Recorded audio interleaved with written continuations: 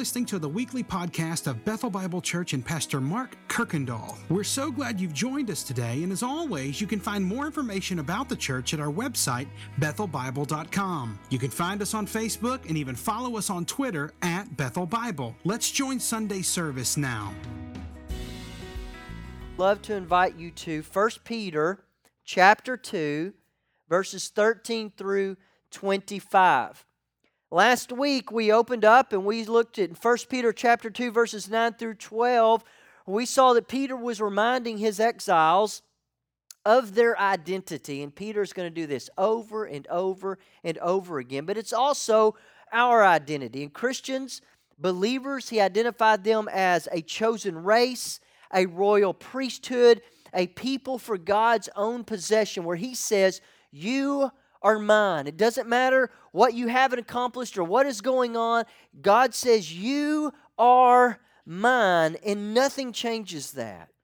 But then Peter, because of our identity in Christ, says, he gave us three things. We are to act as aliens, that this world is not our home, and we should live that way. Then we are to, you remember this one? We're to fight as warriors. And if you're wondering what's going on, you go listen to last week's podcast. We talked about how we are to fight. We are to defend off the things that go against God's commands. And then we are to live as representatives of God. So this morning, Peter's going to start a brand new section in his book.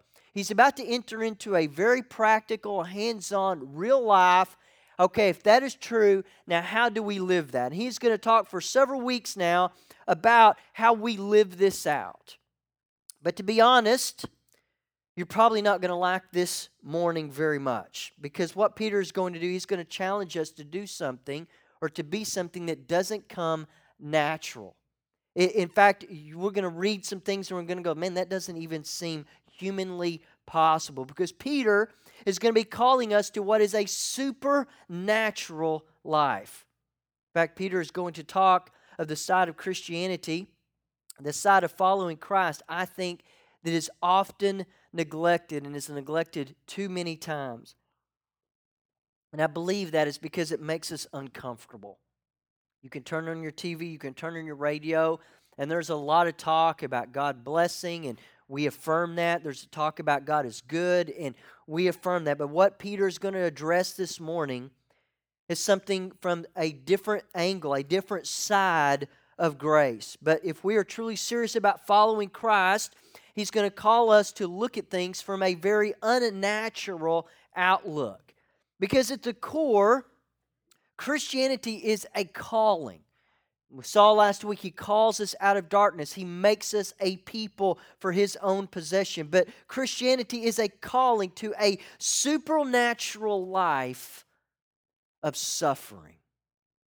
Peter's going to drive home today as Christians that we have a calling on our lives to suffer, and it gets worse, to suffer unjustly. So church, this morning, hear me clearly, that Christians are called to suffer, and at times suffer unjustly.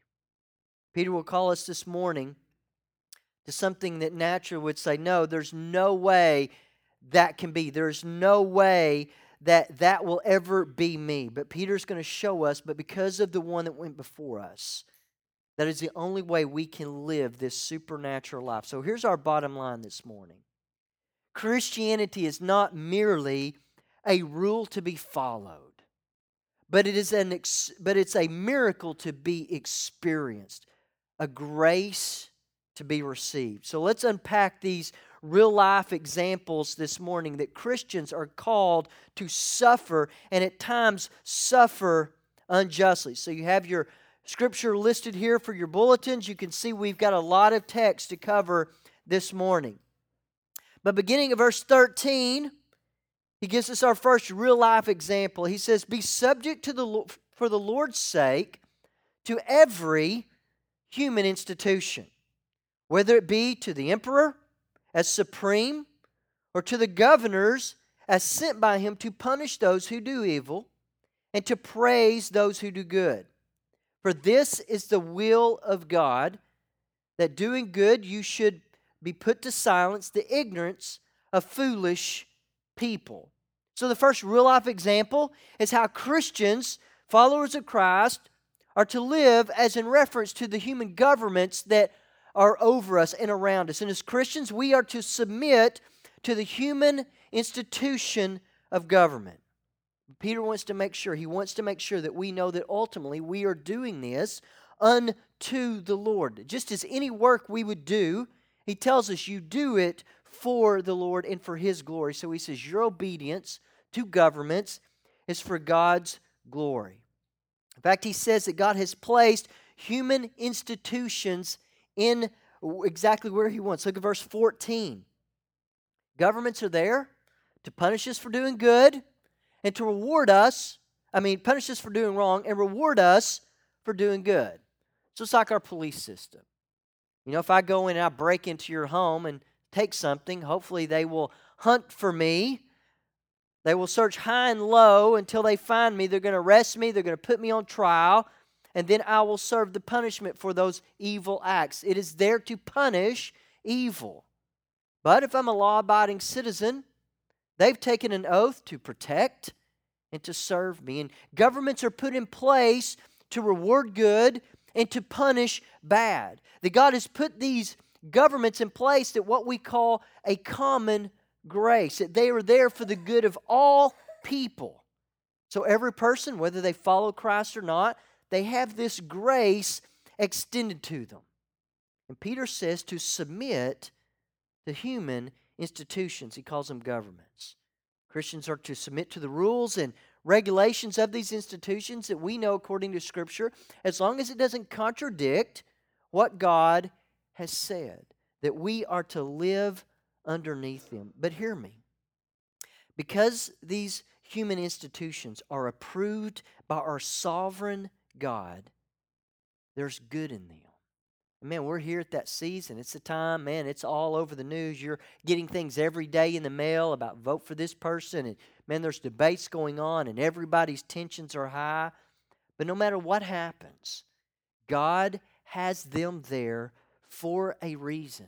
No matter how depraved or messed up we may think they are, God is in control of the governments that He has put. You search the Scriptures, 3 things for you. 1, we're to render to Caesar our civil obedience according to Matthew 22. We're to pray for our rulers, 1 Timothy chapter 2. And we're to live honorably and peacefully according to Romans 13. So Peter starts off something pretty easy. Obey your governments. Whether you think you agree or not, as long as it doesn't contradict God's word, you know what? We are to do and we are to live that way. You might be thinking, okay, not so bad. I pay my taxes. I obey traffic laws most of the time. Get along with my neighbors. I'm a good citizen. But Peter's about to drive things home a little further. Look at verse 16. He says, live. Live as people who are free, not using your freedom as a cover-up for evil, but living as servants of God. Now, what does Peter mean when he says, live free lives? Live as for people who are free. Because we really like that. That sounds good to us. But freedom, let's start with what it's not. Freedom is not a license to go and do whatever you want to do and what pleases you. Freedom is not a right to do whatever makes you happy. But that's how we usually associate freedom. You know, I'm 16 years old. I have a driver's license. I want freedom. I want to do what I want to do when I want to do it. But that is not what Peter is talking about here. Peter is saying that to live as people who are free, that you now have, as a follower of Christ, a liberty or a freedom to live, and he says at the end of verse 16, to live as a servant of God. Because before your conversion, before your heart is changed, before you're a follower of Christ, you are only following after darkness and not the things of light. So what is freedom? Freedom is now, talking to those who have believed, to the exiles he's writing to, freedom is the ability to follow and to please God And he says, don't use it for evil things. Don't use your freedom to cover up what you want to do. Don't use this freedom that I'm calling you to live selfish lives to say, listen, everything is free for me to do. Leave me alone. No, Peter is saying that before you trust and believed in Jesus Christ, you could only follow the desires and the sinfulness of your heart. But now you're free to choose things that are pure, things that are holy, things that are upright. So I think this is what Peter is saying. I think he's saying, you know what? You are now free to lose and to give up your rights. You are free to give up your rights and to lose because you now have God's favor. You're free to submit because you have God's favor. You are free to show mercy in all your relationships. You are free to not demand that others treat you well because God has treated you well in the gospel. Okay, so Peter talks about governments, to live underneath those. They're there for a reason. Follow them. But then he's beginning to talk about some things that don't come quite as natural. Naturally, we want what makes us happy. We want to fill our own desires, and we want to do whatever it is that brings me pleasure. But Peter's showing us that this idea of Christianity is not normally a rule to be followed, but it's a miracle to be experienced. Look at verse 17. 4 commands now. Let's break them down. Verse 17 says, honor everyone, love the brotherhood, fear God, and honor the emperor. All right, first one, honor everyone. So Christians are to honor who, kids? Everyone. Yes, that means your nosy neighbor. That means your mother-in-law.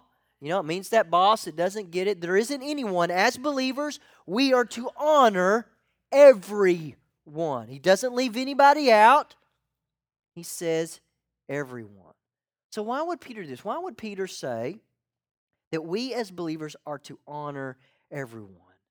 That's because if you dishonor anyone, it doesn't matter whether you think you're justified in the way you're treating them or not, but everyone is created in the image of God. Whether they realize it or not. They may not realize it all. They may think they're somebody that is just born to chance and they're one of 7 billion people and they're just in this world to gain whatever they can to enjoy life, and then that is just it, because they haven't realized that they are created in the image of the Most High God. And God says, Christian, you are to honor everyone because they are all created in my image. Man, what a great reminder to think, man, every time I'm tempted to lash out or to get upset with another person, even if I feel justified, that I am to honor everyone because they are created in the image of God. And he says, love the brotherhood. And he's talking about inside the church. And man, it's great to think, man, this morning I've heard several times talking about people and, man, how we are learning to love each other well. We're learning to care for one another. We are learning to put up with each and everyone's failings and to work through problems. And that's exactly what Peter says, that you should be a people that you are identifiable by the love that you have for one another. And he says, let that be an example to those that are outside the church to see the unity that you have because of your faith. And I'm with Peter so far. I'm thinking, okay, well, I can do better at honoring everyone, loving the brotherhood, okay. I've got, I want to do that well. Then he says, fear God. The fear here is that we should have the highest form of reverence that you could possibly imagine that we are to have for God's majesty. That we are to see Him, we're to love the things He loves, we're to hate the things that He hates. We are to have a firm belief in His purity and His power and His justice. We're to understand that what happens is that we are against God and we are under His wrath, but through Christ, He provides a way to have that removed. And I'm with Peter. I can get those. I can get behind those. But it's this last one. 3 simple words. Honor the emperor. Peter's not talking about the emperor and just somebody in charge, somebody that is king. He's talking about Nero. Nero is an evil, an evil leader that's probably just killed Paul. He's beginning to take people's lives without any repercussions. And we're thinking, I'm thinking, no, that's a man that needs to be taken out, Lord. But Peter says, honor the emperor. I mean, I can imagine this kind of set people back on their heels and go, whoa, Peter, you mean that? You mean Nero, the one that we're afraid of, the one that we are terrified, the one that took our beloved Paul's life? We're to honor him? Because our first response is, Peter, man, that's just something that doesn't come natural. That does not even seem human. And Peter says, I know. He says, I know because God is calling you to something that is supernatural. He is calling you to something that is far beyond who you think you are. You know, the Bible never suggests that rulers will be perfect. We will have people in power that are not perfect. And our submission is not conditioned by our government or our rulers modeling Christian values and reflecting Christian morality. That's not what our obedience is built upon. So Peter is saying even an evil emperor like Nero is underneath God's guiding hand. And Peter is talking of a life that now is naturally beyond us. He is talking of a supernatural life as a Christian. So Peter's now going to move to the most unnatural aspect of following Christ. He's going to begin talking about the idea that we are called to suffer and to suffer unjustly. But the beauty is at the end of it, we're going to see that Christianity is not merely a rule to be followed, but a miracle to be experienced. Let's begin in verse 18, the next section. Servants, be subject to your master with all respect, not only the good and the gentle, but also the unjust. So what's he talking about as a servant or a slave? Well, this word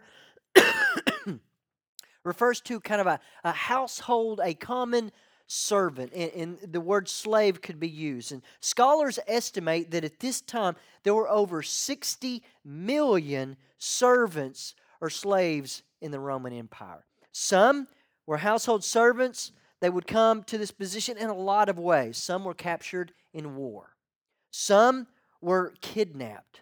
Some were born into families. Some people even sold themselves or gave themselves to servanthood because they were starving and needed a way to provide for themselves. Some people did all kinds of things when you research it. Some did very ordinary household chores of cooking and taking care of the homes. But you know what? Some, it even says that they served in teaching children, served as doctors, musicians, artists. And some could even have their own servants. So it's important to make sure that we don't take our understanding of a modern-day United States and looking back and thinking, oh, that's exactly like it was. No, yes, there were some people that were treated poorly, but there were also some people that were treated very well, and they were even like family members. But so what Peter is doing here, I believe he's writing to these churches in Asia Minor. That people are coming and they're looking and they're searching and they're finding these groups of people that are living lives that they want to know what's going on. Or they're hearing the gospel, they're responding, and they're attaching themselves to this group of people. And Peter's saying, you know what, church, there are people that are going to be coming into here. They're coming into your fellowship. They're coming into your church. And we need to make sure that we are careful to show respect to our masters regardless of whether they are good and gentle or even just. Because Peter is saying, listen, the Christian life is a supernatural life, and it will seem strange to people because he's calling us to suffer. He says whether they're good or gentle or whether they are unjust. But in our human minds, they seem to, at least mine does, it seems to stop and to say, but you don't get it. I mean, that's not fair. I mean, to suffer, but then to suffer when it isn't fair, that just doesn't seem right. But once again, Peter's not talking about what makes sense to us. He is not talking about what seems fair. He's talking about what is Christ-like. If you're a Christian this morning, God has called you, and I hope we understand this, that God has called you to suffer unjustly. It's going to happen. He says, you know what? If you follow me, you are to follow me, and you are to suffer at times, and you are to do it without bitterness and revenge or even a desire to want to hurt back. And naturally and humanly, we think there is no way that I could ever do that. And you're absolutely right. That is because deep down we feel our anger is justified by the wrongs and the evil it's done for me. Just the other week, Marla stopped me. She said, "Why are you so angry?" And man, I said, where do you want me to start? My kids won't obey. Nobody understands what I do. This person cut in front of me. We're going to have to pay more taxes than we've ever paid this year. I mean, I just had a list of the things and why I was angry. What am I doing? I'm trying to justify that my lashing out is justified by the things that have happened to me.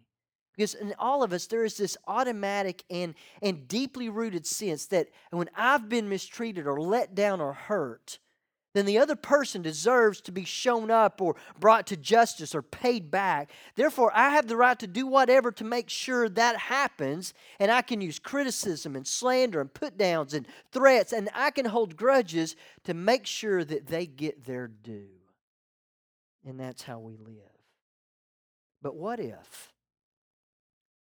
if we were able to say, yes, I've been unjustly hurt, I've been let down, I have been mistreated, and yes, they deserve to be brought to justice and rebuked, but no, I will not be bitter, I will not retaliate, I will not criticize or slander, I will return good for evil, and I will bless rather than curse. Doesn't that just feel unnatural? That's exactly because Peter's going to show us now how this is only a supernatural response. Look at the last 5 or 6 verses, beginning in verse 19. For this is a gracious thing. When mindful of God, one endures sorrows or pain or suffering while suffering unjustly. For what credit is it if when you sin and you are beaten for it, you endure? But when you do good and suffer for it, you endure. It is a gracious thing in the sight of God. For it is this that you have been called, because Christ also suffered for you, leaving you an example so that you might follow in His steps. He committed no sin, neither was deceit found in His mouth. When He was reviled, He did not revile in return. And when He suffered, He did not threaten, but continued entrusting Himself who judges justly. He Himself bore our sins in His body on the tree that we might die to sin and live to righteousness. By His wounds you have been healed, for you were straying like sheep, but now you return to the shepherd, the overseer of your souls. So, Christian, when you do right, you know what? You're going to suffer. And when you do right, you'll be criticized. When you do the right thing, things sometimes won't get better. When you do the right thing, sometimes someone's going to hurt you. When you do the right thing, people will not even notice, and it might even go unappreciated. Because the Christian life is not built on karma. Our calling is to be misunderstood. It's a calling to be criticized. It's a calling to be ignored. It's a calling to be hurt for doing what is right and to not return hurt for hurt. That is our calling. But how is it possible? I want to look back at those verses, and I've kind of noticed there are 3 things that Peter hits on when talking how do we live a life that says, you know what, I'm going to do the right thing, and it's going to be times that I'm going to suffer, and I will suffer unjustly. But how do you do it and not return hurt? How do you do it without criticism? How do you do it without holding a grudge? Look at verse 19. The first thing I think he says is to be mindful of God. You know, this supernatural response only happens, I think Peter's saying, when we are mindful of God, when we are conscious of Him. It happens when we include God in the equation of our relationships. The only way that you can endure unjust suffering is to begin by being mindful of God. Not only are we to be mindful of Him, look at verse 20, because I think Peter hits at a great encouragement. We are to be mindful of God even in our suffering, that God, I'm thinking of you, I'm trying to focus on you. And as you do that, he says in verse 20, that God is mindful of you. That when you suffer, even unjustly for God, when you don't repay evil with evil, it says it's a gracious thing in the sight of God. Meaning God is watching everything you do. He is listening to every thought you have. And when you endure suffering because of your relationship with Jesus, God is keeping track of each and every time. And I began studying that word where it says gracious. Jesus uses that same word several times in the New Testament, and it's used with the idea of reward. That God is watching each and everything that you do. When you suffer unjustly, He says, you know what? I'm taking note of that. I'm taking note of that. Ooh, I heard what you did there. Ooh, I heard how you held back those thoughts. I heard how you held your tongue. I saw how you endured, and I am keeping track in each and every one of those moments. So we're to be mindful of God, and at the same time know He is mindful of you. And then I think the second thing, look at verse 21. I would say it this way. It says, follow Christ. The more you realize what Christ did, the more you will follow His example. So the first thing it tells us is that Christ came as an example. He came so you could follow in His step. But He didn't come just as an example. He came as a substitute. When Christ suffered, you know what? He was standing in my place. When He was bearing your sins and that condemnation that was yours, He took it away from you. So the suffering that you and I experience, you know what? You need to remind yourselves, it is no longer the condemnation for my sins. But really, it could be a correction. It could be to get our attention. It could be trying to discipline us. But the things happening to me are no longer the condemnation of God. I don't have to worry about that anymore. You know, the second thing I see is that Jesus did not suffer. As I think a lot of times we can think, you know what? Jesus suffered, so I don't have to. And yes, that is true, talking about the condemnation, that all of God's wrath that was coming for me was poured out on His Son. He drank that cup. He gives me His righteousness. So why did Christ suffer? He suffered for that, but He also suffered to show me how to take it. Jesus died, and He suffered for you in order that you would know how to suffer like Him. Because when you look to Jesus, no one has or ever will suffer as unjustly as He did. The only perfect man who ever lives, he was mistreated by listeners, slandered by enemies, forsaken by his family, betrayed by friends, abandoned by his disciples, tortured by law enforcers, and executed by politicians. The only one in history that could ever have the right to lodge a complaint, he remained silent. The only man that could ever have called on God to judge his enemies quietly endured undeserved judgment. And you know what? I have to think. And He did it not for Himself, but He did it for you and me. So then the last thing, we are to be mindful of God and know that He is mindful of us. We're to follow Christ's example. We're to think about what He did and how He endured unjustly for us. And then in verse 23, you know what Jesus did? He left it to God. He left it to the Father. Jesus was able to endure that perfect submission. He never once took things into His own hands. He could have called the legions of angels to come and to make things right, to get Him down, or to take out anyone that had ever spoken against Him. But He handed everything over to God, including Himself and those abusing Him. and the hurt done and all the factors that made it a horrendous outrage of injustice. He trusted it all to the hands of his Father. And he did this. You know what Jesus said? I'll not carry out the burden of revenge. I will not carry out the burden of even sorting out motives. I will hand it all over to God, who will one day settle things. Jesus knew that God the Father would one day make things right. So he endures all that. And you know what Jesus does? Then he turns and he says, Father, forgive them, because they don't even know what they're doing. You know what? Anyone can fight back. But it takes a Spirit-led person to submit and let God fight his battles. And I want you to know, for me, that is the hardest thing to do. Man, when I have been wronged or my family has been mistreated, man, I want things to be put right. But to sit back and go, you know what, God, I'm going to leave that in your hands.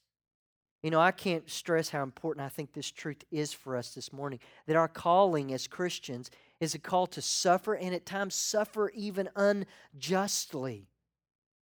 This is not a rule to be followed. It's a miracle to be experienced. And why do I feel that? It's because I believe you can't survive as a friend, as an employee or an employer, as a married couple, as parents, as leaders. You can't survive without this miracle. So how could we experience this? Well, if you see yourself as a Christian or as a gospel being, so a gospel employee, you know what? You're going to experience things that are unfair and unjust, and you might endure some ridicule, maybe loss of respect, even loss of wages for who you are in Christ. But it's not a lost cause. If you're a parent, a gospel parent, you know what? You are going to do countless things for your children. They're going to go unnoticed and unthanked. But you will endure unjust suffering that way. But you know what? It's okay, because it's not a lost cause. If you're married, you're a gospel spouse, you're going to love and you're going to serve the other person, and at times you will get nothing back in return. And you're going to suffer, but it's not a lost cause. If you're a student, hopefully you're a gospel student. You know what? You're going to be left out. You may at times be made fun of. There are going to be times that you're an outcast, and you will endure unjustly. But it's not a lost cause. Man, you're in relationships and you're a friend. Hopefully you're a gospel friend, that you will do good for others, and you'll be rejected. And you're going to be hurt. But you know what? It's not a lost cause, because every single form and fashion of suffering is seen by God. And He is glorified when we endure the suffering for His name. So Christianity is not merely a rule to be followed, it's a miracle to be experienced. And you know what, this morning, I'd ask you, do you believe, do you trust that God sees every wrong done to you? That He knows every hurt, He knows every form of suffering and pain, He knows every motive that you have had, every circumstance, with perfect accuracy. And that one day He will settle all accounts. And I hope you believe that. Because if you believe that, man, if God is that real to you, you know what you do? You will hand it over to Him. And though nobody in this world may understand the peace that you have or the joy or the freedom, but you will know that the answer is only because of what God has done in your life. So Christianity is not just merely a rule to be followed, it's a miracle to be experienced. And Peter is calling us to a supernatural life. So over the next few weeks, we're going to talk about what it means to be a gospel husband, a gospel wife, and gospel friends, and gospel leaders. And I hope you'll join us over these next several weeks as we begin to journey with Peter. Let's pray. Father, this morning, we're thankful for the opportunity to come together as believers in the heart of this city to make much of you. And I pray you would remind us as we go throughout our week that there will be things that happen. There will be sufferings that come into our lives in many different forms. But as Christians, we are called to endure those. We are called to endure them without fighting back, without offering criticism or even harboring hurt feelings. That we are to give all of this over to you, knowing that one day you will make things right. So, Father, help us. Help us to suffer and to suffer well. Man, I know there are several out here today that are suffering from loss of jobs, suffering with ailing parents and spouses, struggling with just the issues of parenting. But Father, you have called us to suffer, and I pray you will help us to suffer well for your name's sake. And it's in your Son and by the power of your Spirit we pray. Amen. Thanks again for listening to the podcast today. We hope that you were blessed and encouraged. And if you have any questions or comments, we want you to let us know. Simply send your thoughts to questions@bethelbible.com. Thanks for spending time with us, and be sure to join us next week on the Bethel Bible Podcast.